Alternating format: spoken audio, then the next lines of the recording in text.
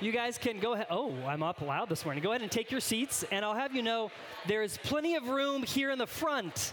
So if anybody wants to slide down here and have a better view, it's easier to focus up here as one benefit of being in the front. At least that's what my wife tells me. Guys, thanks for being here this morning. Before I get started, I just want to make a note on the sermon for last week. Last week, I used this illustration of a dam bursting and Jesus kind of taking the wrath of God that was pent up for us. And what I forgot to say last week is that I first heard that illustration from Elliot Cherry. And I think Elliot first heard it from David Platt. So anyway, just to say there's a lot of borrowing that happens in sermons, but I always want to make sure that I am citing my sources to you guys. So I want to make sure I noted that from last week.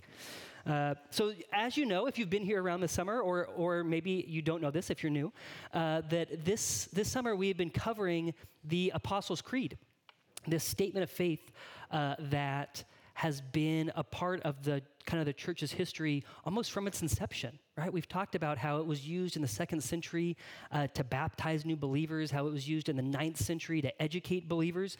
It's something that we're still using today and is useful for us today really as a document or as a collection of sayings that teaches us about the load-bearing walls of the Christian faith. That for each of us, our faith is always growing and changing. And as it's being shaped and renovated, what's important for us is that we would remain committed to what is essential in following Jesus. And obviously, our foundation for that is in the Scriptures, and the Creed is built on the Scriptures. It gives shape to how we interpret and see what it means to follow Jesus.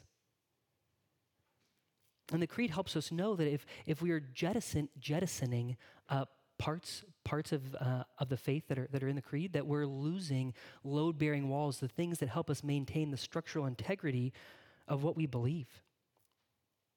That we risk our faith becoming misshapen and out of touch with the Scriptures themselves. So as we confess the Creed like we've been doing this summer, we're grounding ourselves in the historic faith that has marked the church across the centuries. And this Sunday, we're going to be talking about three lines of the Creed. We're going to be talking about the fact that Jesus ascended to heaven, that he's seated at the right hand of the Father, and that from there he'll come to judge the living and the dead. So we're going to talk about the ascension, we're going to talk about judgment, and we're going to talk about Christ's session, or that's him seated at the right hand of the Father. And more specifically, the centrality of the ascension, the beauty of judgment, and the peace that comes to us because of Christ's session. So if you're a note taker, those are the three things, okay? I'm going to go ahead and invite Savannah to come up. Savannah is going to read our scriptures for us this morning. We have two that we're going to be working through. The first out of Acts 1, and then the second out of Hebrews 10. So it'll be up here on the screen if you want to follow along. Yeah. All right, Acts 1, 6 through 11. So when they had come together, they asked him, Lord, will you at this time restore the kingdom to Israel? He said to them, it is not for you to know times or seasons that the Father has fixed by his own authority, but you will receive power when the Holy Spirit has come upon you, and you will be my witnesses in Jerusalem and in Judea and Samaria and to the ends of the earth. And when he had said these things, as they were looking on, he was lifted up, and a cloud took him out of their sight. And while they were gazing into heaven as he went, behold, 2 men stood by them in white robes, and said, Men of Galilee, why do you stand looking into heaven? This Jesus, who is taken up from you into heaven, will come in the same way as you saw him go into heaven.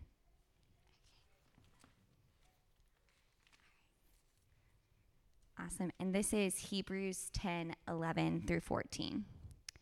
And every priest stands daily at his service, offering repeatedly the same sacrifices, which can never take away sins.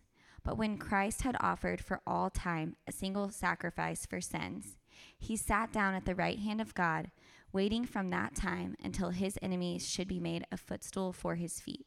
For by a single offering he had perfected for all time those who were being sanctified. Let's pray. Father, we are thankful for your word. We're thankful that you desire to speak to us this morning. Lord, I'm thankful that as we open it up, that we are joining your people and your church from across the ages, Lord, in proclaiming a truth that is good and that is true and has been good and true since the beginning. Would you stir our hearts with that this morning? And we pray these things in Jesus' name. Amen. Okay, so the first thing we're going to talk about this morning is the centrality of the ascension. And the ascension is this event in Jesus' life that we read about here in Acts 1. It says in verse 9, and when he had said these things, as Jesus had said these things, as they were looking on, the disciples were looking on, he was lifted up, and a cloud took him out of their sight. Okay, I have always wondered, ever since I was a kid reading this, what was that like? I think I always kind of imagined it like a balloon, that's filled with helium when you let it go, and it just kind of drifts up. And I always wondered, how far into the sky did Jesus go before the clouds took him away? What level of the stratosphere was it? That's not really the point of this passage, right? It's not that Jesus moved from one physical space to a different physical space that's in our universe. There's kind of a different frame for us to use as we think about it. And what Jesus did at the ascension is he moved into an entirely different frame of existence. So just wrap your mind around that for a minute. When Tim Keller talks about this as watching a play unfold, and that what happened essentially at the incarnation is that the playwright wrote himself into the play. If you imagine the Shakespeare that you studied in high school, right? It'd be as if Shakespeare wrote himself in as a character in the play, but not as any random character, wrote himself in as himself. That's what happened at the incarnation when Jesus came and put on flesh, as he came and entered this world that he had created. He became one of us. And so the incarnation is about Jesus moving from this realm that he had dwelt with the Father from before time existed into the universe that you and I inhabit. And the ascension is not about him moving to a different spot on the stage. It's about him returning to the place where he wrote the play to begin with. So it's about him exiting our kind of created universe into the place that he dwelt with the Father before time existed. But that's what's happening at the ascension. That he's gone to be with the Father in the place that he dwelt before time existed. And science almost gives us a way to kind of think about this, physics does, as the universe expands, right? The universe is expanding. What is it expanding into? That's a hard thing for us to imagine. That's kind of what we're talking about, is Jesus exiting the universe that we know and inhabit into what is beyond that, where he is with the Father. And then there's this cloud that comes and obscures Jesus. And that's not so much a vanishing trick as it is the representation or the expression of God's glory. A few weeks ago, if you remember, we talked about the transfiguration when Jesus is up on the mountain and he's interacting with Moses and Elijah.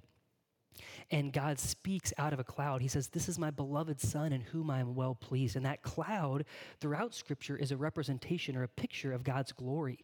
And so that's what we see in this passage, is that God's glory has come. It's covered Jesus as he is taken back to be with the Father.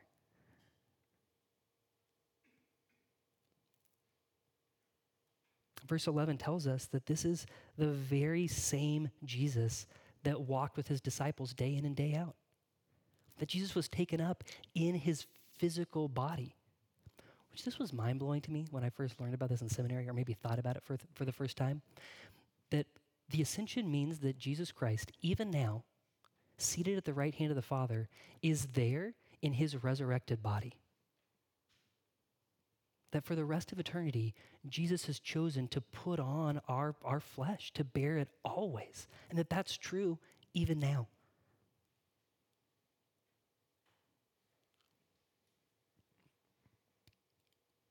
I think it's easy to hear that and think, oh, what interesting facts, right? Okay, I think I've got to move on. But the creed would direct us. It would say, hey, this is one of the top 4 events in Jesus' life, right? What the creed mentions is the incarnation, His death, his suffering, his burial, his descent to hell, his resurrection, and then the ascension. And in our kind of theological imaginations, the space that we give to the ascension, it's so small. Right? The stock market doesn't close for the day of the ascension, right? It's closed on Christmas, it's closed for Easter, closed for Good Friday, but we don't even know when the ascension is. There's no date that we really are aware of that we choose to celebrate it, at least kind of in our tradition. And so it's easy for us to think that this is kind of just a footnote that's appended to Jesus' life. But friends, that is not true at all. The ascension, it matters. Have you ever wished that Jesus did not ascend? Like ever wished that you could be with Jesus bodily, like here and now in this world? Like, oh, this would be easier, right? If I could see Jesus, touch him, talk to him. And if you've ever felt that, you have good company. The disciples felt that same way. When Jesus talked about leaving this earth, they were terrified. They were distraught. And what Jesus tells them, he tells them this in John 16:7. It is to your advantage that I go away. For if I do not go away, the Helper will not come to you. But if I go, I will send him to you. That because Jesus is in heaven, what he's done is he's sent the Holy Spirit to us. And what the Holy Spirit does now is he manifests Christ's presence to us in every moment of our lives. Think about this. If Jesus would not have ascended, he would still be bound by his body to be in only one place ever. So he could only ever be with one of us at a time. That's how it works to be a human on this earth, right? That we would be fighting about who gets to spend holidays with Jesus. Well, you get him for Easter, we get him for Christmas, What's he going to do for Thanksgiving? That would be the reality if Jesus had not ascended, is that he would be physically confined to one location. But because he now sits at the right hand of the Father and has sent us the Holy Spirit, we can say that through the Holy Spirit, he is with us always, even to the very end of the age. That it's Jesus, our ascended Jesus, sitting and ruling and reigning at the right hand of the Father that allows us to participate in all of the blessings that he has promised us always.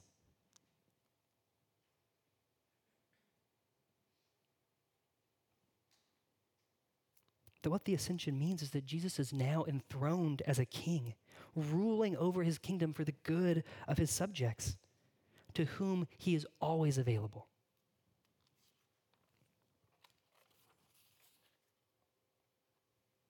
This is not a doctrine that belongs to the periphery of our thought, but at the very center of who we are as a church.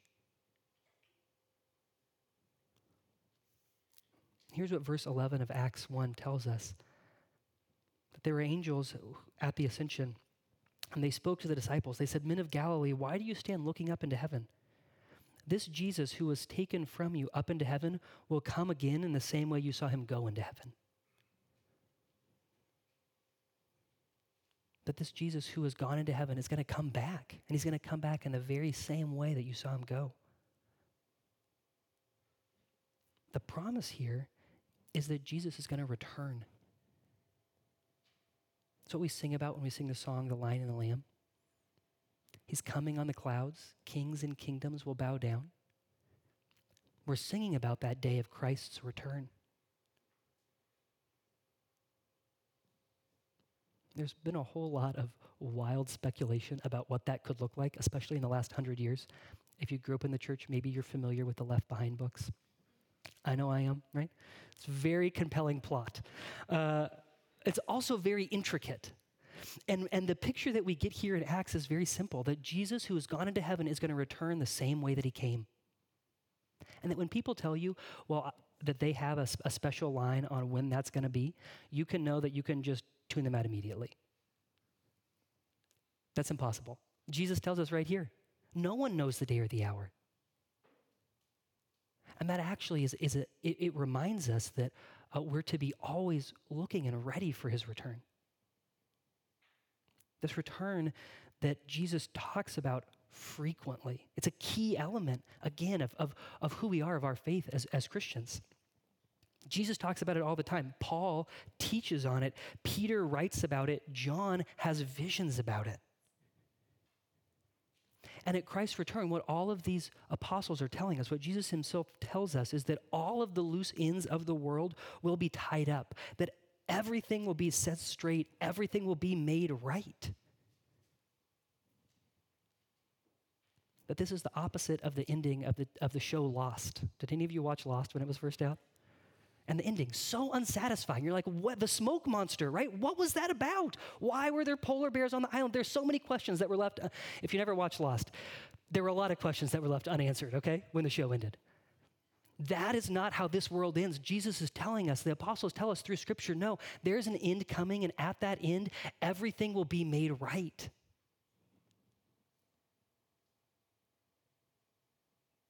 The word for that, for this to happen, there has to be judgment. But that's what Jesus is coming to bring.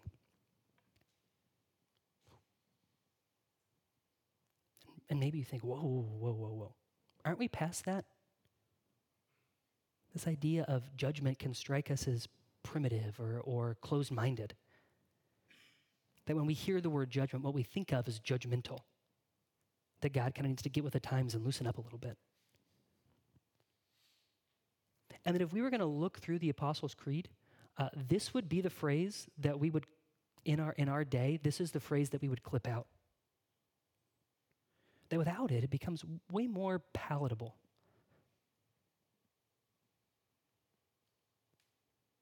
And yet the promise of Jesus' return in judgment, it is necessary and it is good.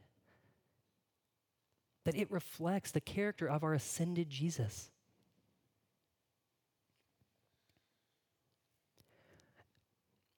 And what's true about us as people is that we all have a deep longing for justice. That as much as we struggle with the idea of judgment, what is true about all of us is that we have a deep desire for justice. A longing for it. And the example that was coming to mind for me this week to illustrate this, it's intense, but I think it really drives us to the heart of why justice is important. And I kept thinking about the story of Ahmaud Arbery.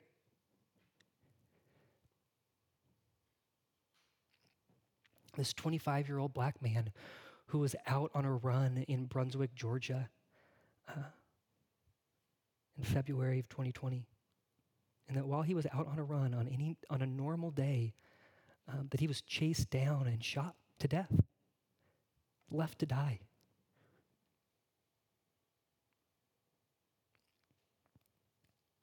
It's horrible. This man who had done absolutely nothing wrong.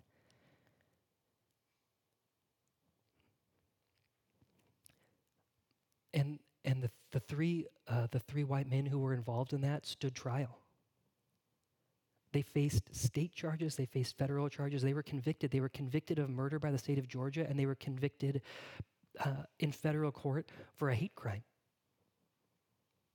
A crime that was motivated by racism. And when we look at that guilty verdict, we say, yes, that was necessary. That was important. That was good that justice, at least to some degree, was done in this case.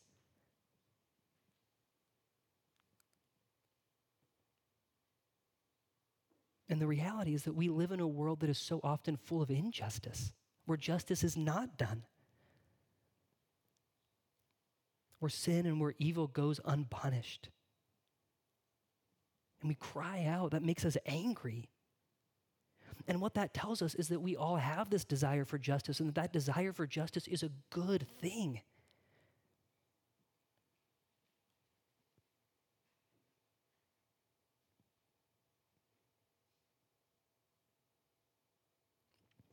And what Jesus promises at his return is that he will bring justice. That he promises to deal with all of the injustice in the world. All of the injustice that has ever been. There's this writer, Joshua Butler. He talks about how Jesus is on a mission to get the hell out of earth. That when he comes to establish his kingdom, right? The kingdom of light and life, as he comes to restore the new heavens and the new earth, what he's doing is he is driving hell out of his creation. That's what judgment does. Judgment separates light from darkness. Judgment doesn't create a new reality. Judgment highlights the reality that is. And the judgment of Jesus is not an up-down situation. Joshua talks about this. It's not up-down. It's pushing evil out.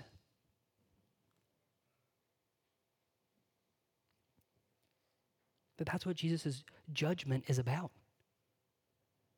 And it's not only a punishment, but it's a setting to rights of the wrongs in the world. And so when we cry out for justice, what we're crying out for is the cry that we read in the book of Revelation, come, Lord Jesus, come quickly. Yes. That Jesus' return will be a good thing. And at any time that you are sad because of injustice in the world, that what that tells us is that we were made, again, to long for the return of Jesus, for the time when he will set all things right. And what Scripture teaches us is that this judgment, this coming, is a judgment that is just and it is equitable. It's a judgment that we will all face one day.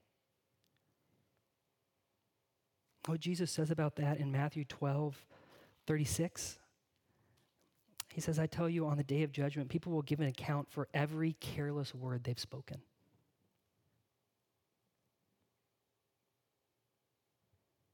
Every word we've spoken, every act, every thought, every desire will be laid out before our Lord. We'll have to give an account for it, that will be judged accordingly.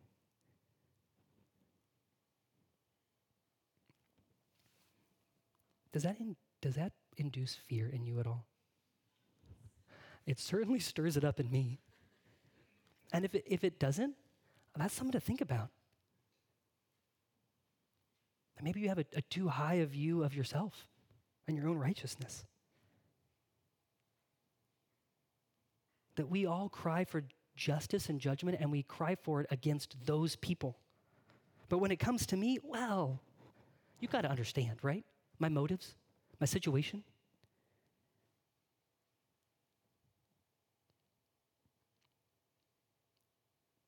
When Christ returns, he will have access to all of the facts. And that with all of those facts, what he will do is he will judge justly. It will be a perfect justice, this thing that we long for and yet can terrify us. And that is where the peace that comes from Christ's session is so important. I've got this Jesus who is ascended, who we know is coming back. But what is he doing in the meantime? And what Hebrews tells us, Hebrews 10, is that when Christ had offered for all time a single sacrifice for sins, he sat down at the right hand of God. That right now, what Jesus is doing is he's sitting. He's waiting for the time when his enemy should be made a footstool for his feet. He's waiting for the day of judgment. He's ruling and he's reigning.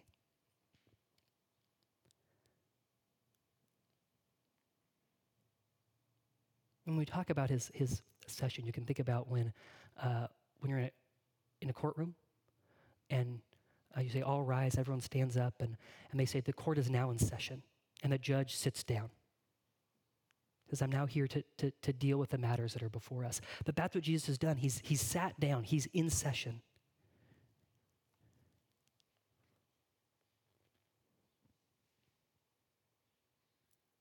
In Acts 1:8, it tells us that Jesus gives the authority of the Holy Spirit to his followers.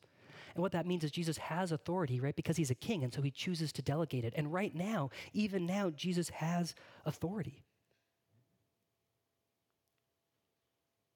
That he's a king. And what Hebrews does is it takes that idea of Jesus sitting in heaven as our king, and it also talks about Jesus as our high priest sitting in heaven.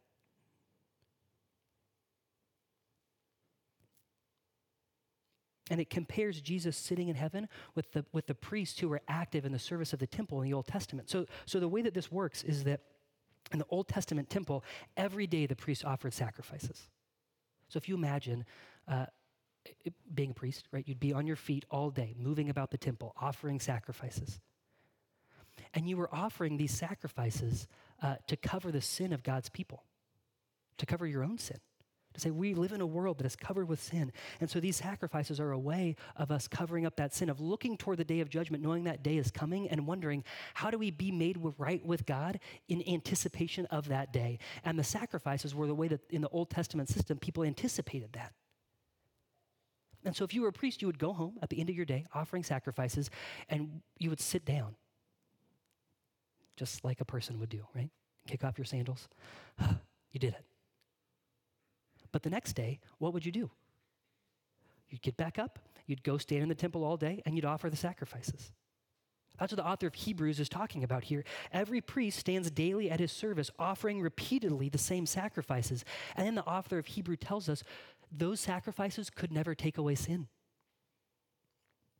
They could never deal with the issue of judgment, that the sacrifices were a signpost.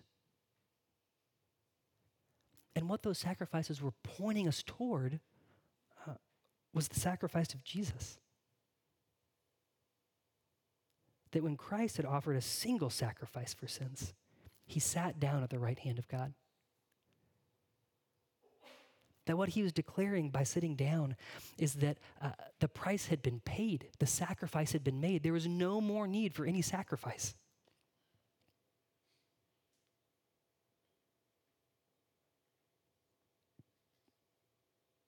And in doing so, he made his people perfect.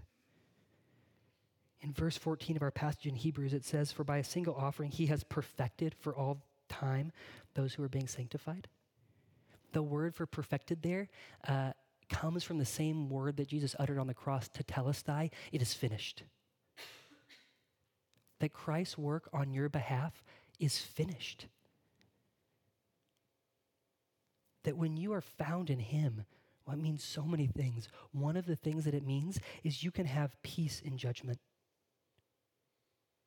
That when all your words, all your thoughts, all your deeds are played back, that when you are held accountable for those things, when we are held accountable for those things, what Jesus will say to the Father is, justice has been done here.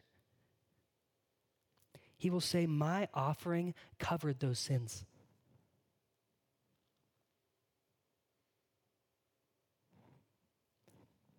What kind of offering could do that? Could bear the weight of that? What would be sufficient?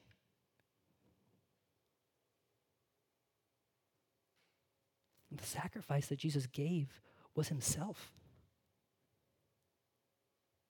That our reigning king, the judgment bringer, the justice giver, took the weight of our sin on himself.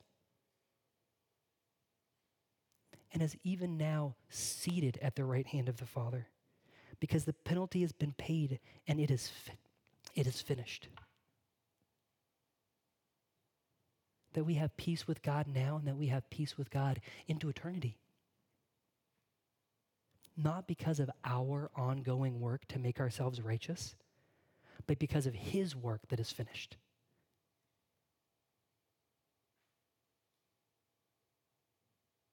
That's good news.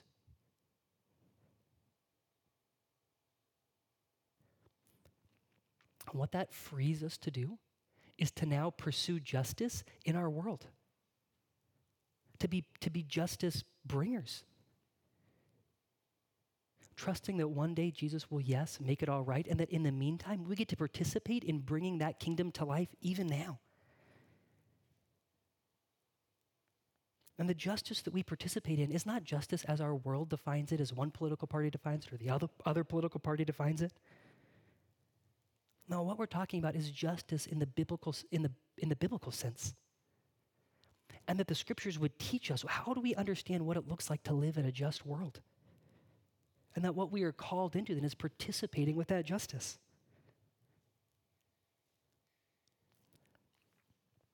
To make our community a place of justice. And guys, that is hard work. And it is work in which we will mess up, that we will still sin, that our brokenness will still be worked out. The promise is not that we will do it perfectly, but that even there, that Jesus' work for us is finished. That for by a single offering, he has perfected for all time those who are being sanctified. But as we participate in this work of the kingdom coming, of justice being done, that Jesus in that work is also changing us. That not only is his mission to get the hell out of the world, but he is getting the hell out of us. That yes, his work for us and on our behalf is finished, but he is still doing work in us.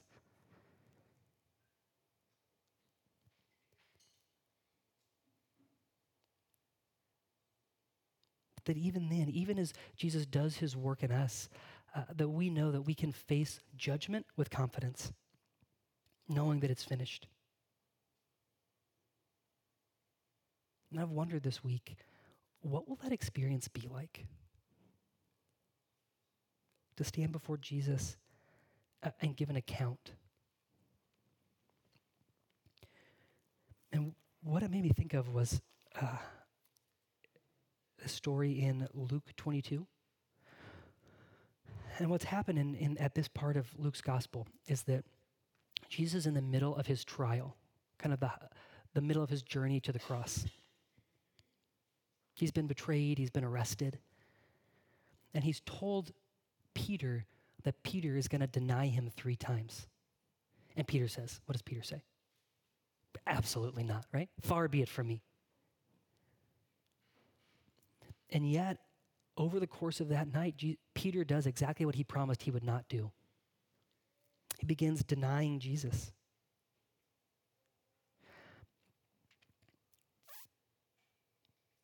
And here's what it says in Luke 22, that there's a man who says, certainly this man was also with him. He too is a Galilean. He's talking about Peter. No, Peter, this guy was a follower of Jesus.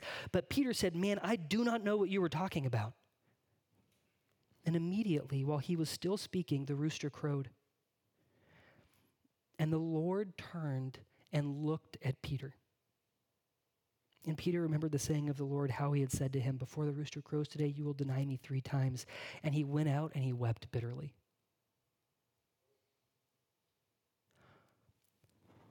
What do you think Peter saw in Jesus' eyes when they made eye contact in that moment? You think he saw shame? Disappointment? But Jesus is saying to Peter, how could you?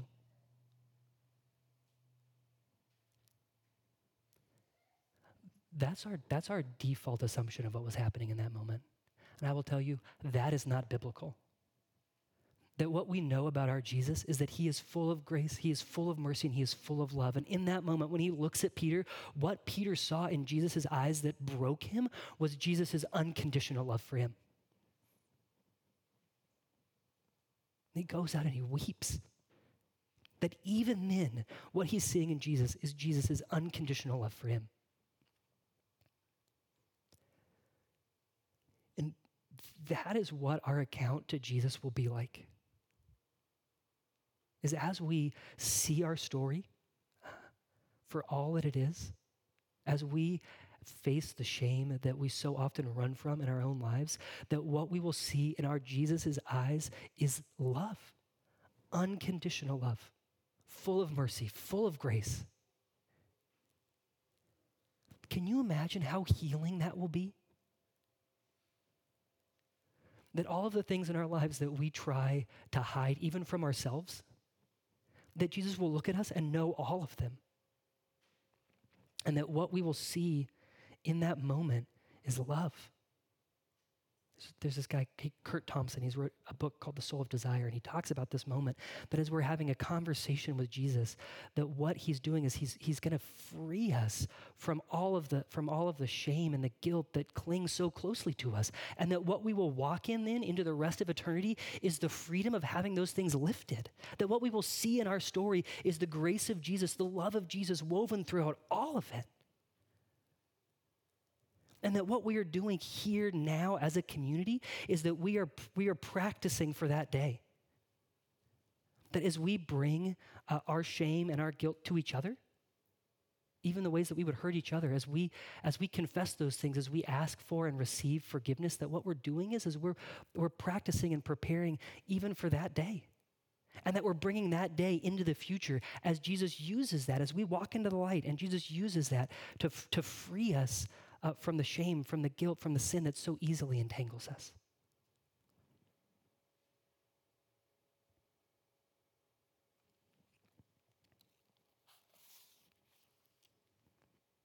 We have a Jesus who has ascended, who is even now at the right hand of the Father, and that because of that, he can always be with you. It's true.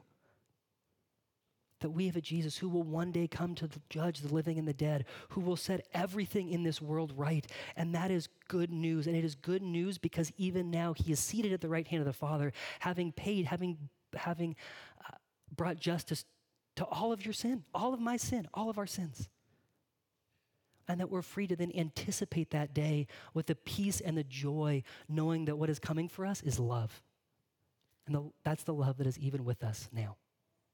So let me pray for us. Father, thank you for your word. Lord, we're thankful that even now you're seated at the right hand of the Father. Lord, that you are interceding on our behalf, that you are reigning over us, bringing good and blessing into our lives. Lord, we pray that even as we worship, that you'd be calling us into the light and giving us the experience of having our shame, Lord, our guilt lifted off of us, that we would be people who are free to run with that, to pursue your kingdom in this world. And we pray these things in Jesus' name. Amen.